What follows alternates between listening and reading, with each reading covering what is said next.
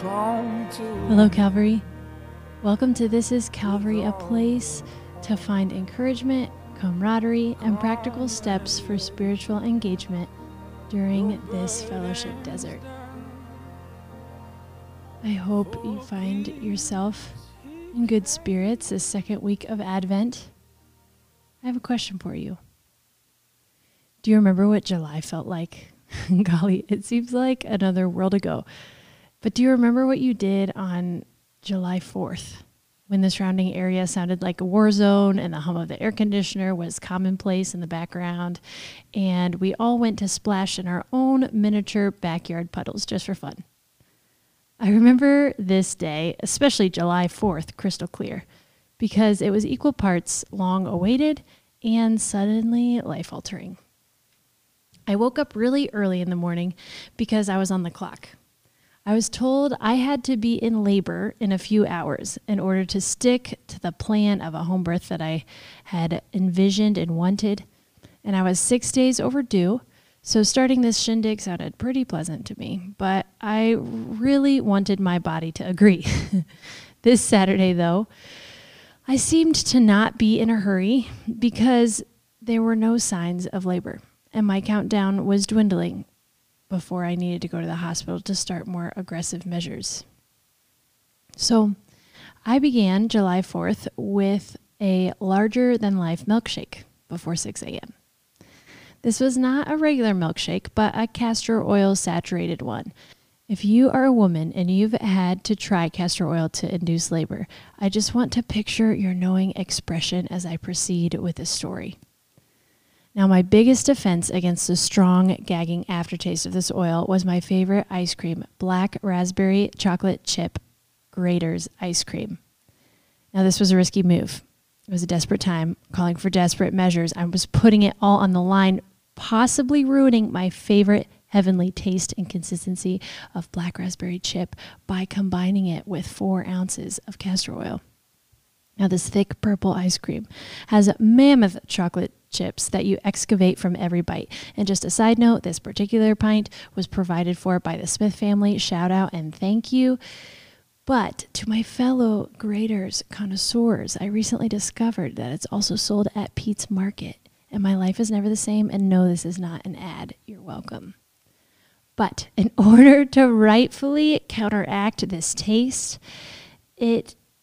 and also not make it just taste like purple oil, my mom, who had come to help with this impending birth, kept adding ice cream so that by the time she had satisfied this invisible ratio, she mixed it to a tolerable consistency. She placed it in front of me, and it was a huge glass, the largest milkshake I have ever attempted to eat in one sitting. I don't know if you also recall, but this is when the musical Hamilton had sprung forth from the vault and took its place of greatness for public consumption. And so the story would be incomplete if I didn't give you the mental image of me chugging my castor oil black raspberry chocolate chip larger than life shake while singing with Aaron Burr and Lafayette that I was not going to throw away my shot. But I'm sure you can see this coming. The spirit was willing, the body was weak, and my stomach ditched this plan not even halfway through the aforementioned massive milkshake. So my net intake of castor oil was low, the ticking labor clock was lower, and lower still was the morale.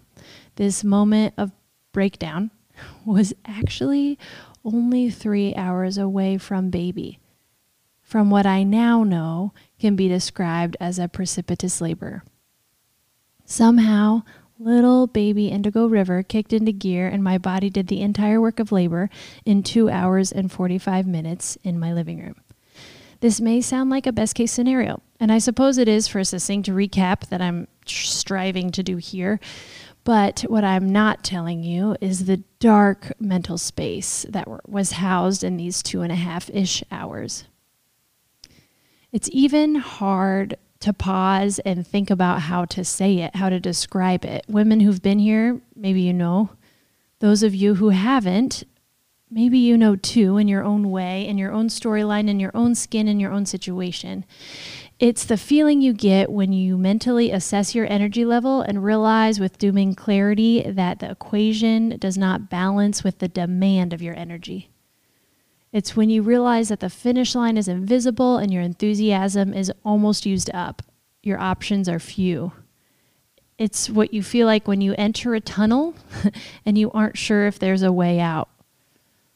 It's when you look around you and no matter how many loving people are offering you ice chips or rubbing your back, you realize that they can't do this work for you.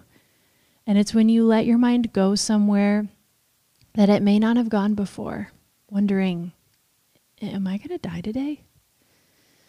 Now, I need to put a disclaimer here because I know that some of those listening have had a real, honest medical scare during labor or otherwise that would make this question more than a rhetorical one.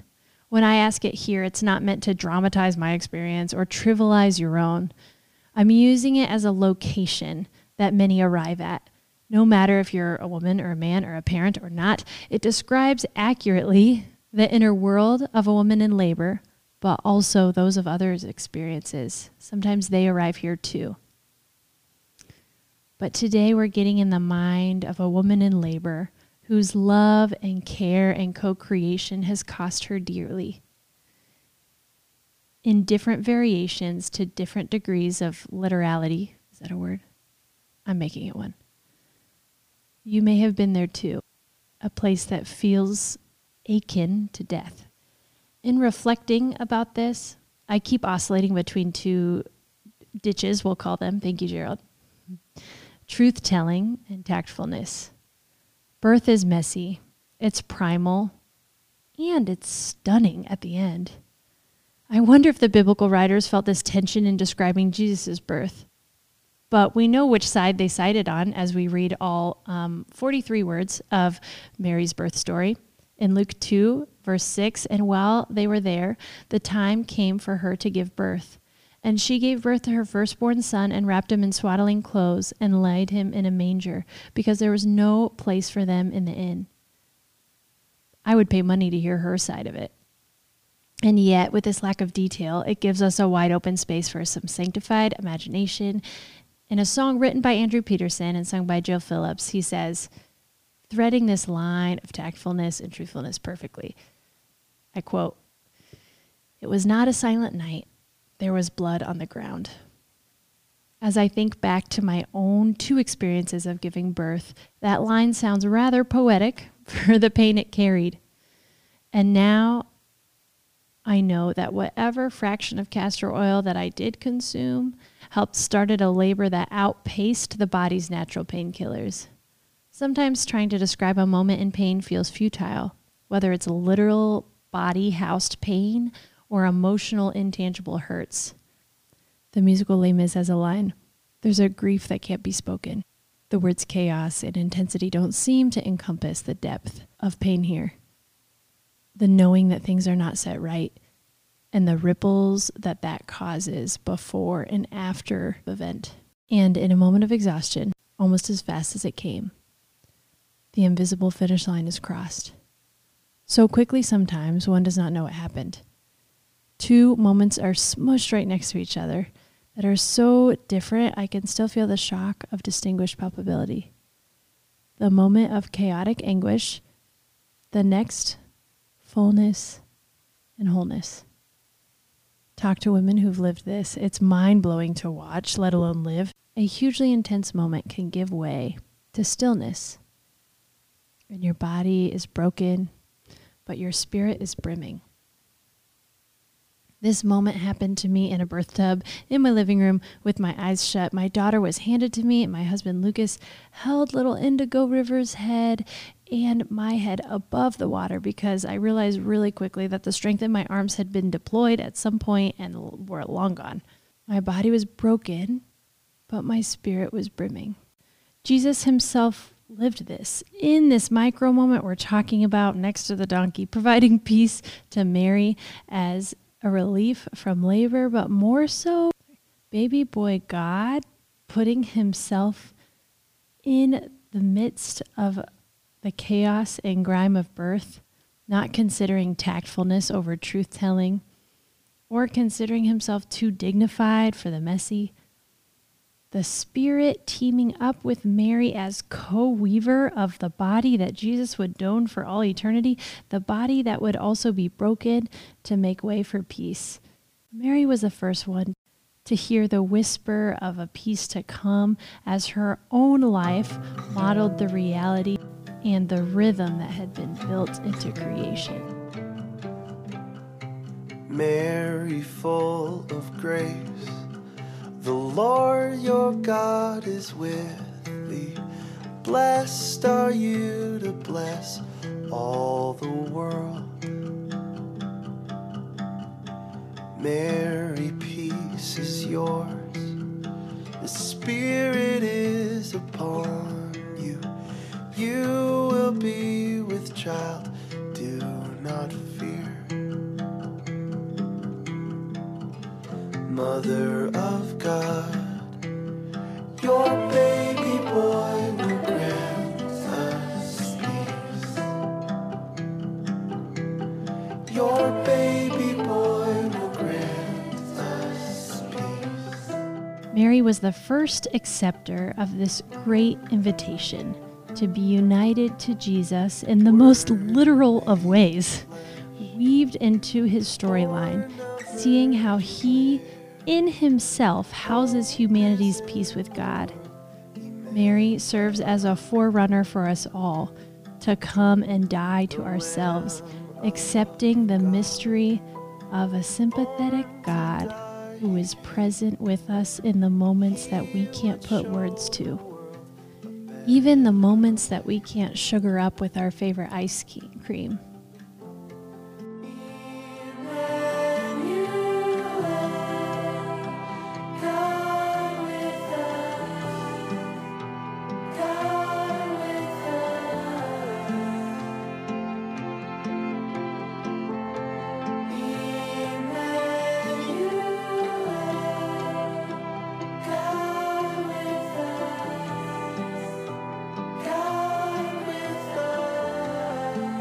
Thirty-something Jesus uses this metaphor of birth. He's a master of word pictures, and he tells his disciples in his parting words to his friends, when a woman is giving birth, she has sorrow because her hour has come. But when she has delivered the baby, she no longer remembers the anguish for joy that a human being has been born into the world.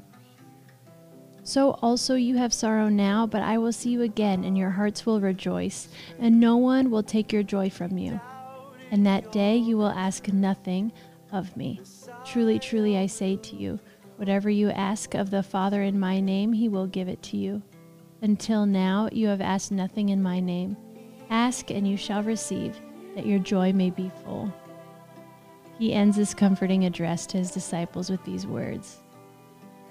I have said these things to you, that in me you may have peace. In the world you will have tribulation, but take heart, I have overcome the world. God, what a strange peace to receive. It must have been for Mary, watching your tiny little hand around hers, a deliverer willing to be delivered, partnering with her to make this world new. You came to still our inner chaos and reconcile all things to yourself. Finally, a human that merges God's space and our space, that makes sense of our pain. Our life is disjointed and untethered. Come set all right in our hearts, in our lives, and in our worlds, for you have overcome it. Please be our peace. Hear your people calling, all cry out for peace. Can you hear? In our despair, we doubt in your return. Messiah will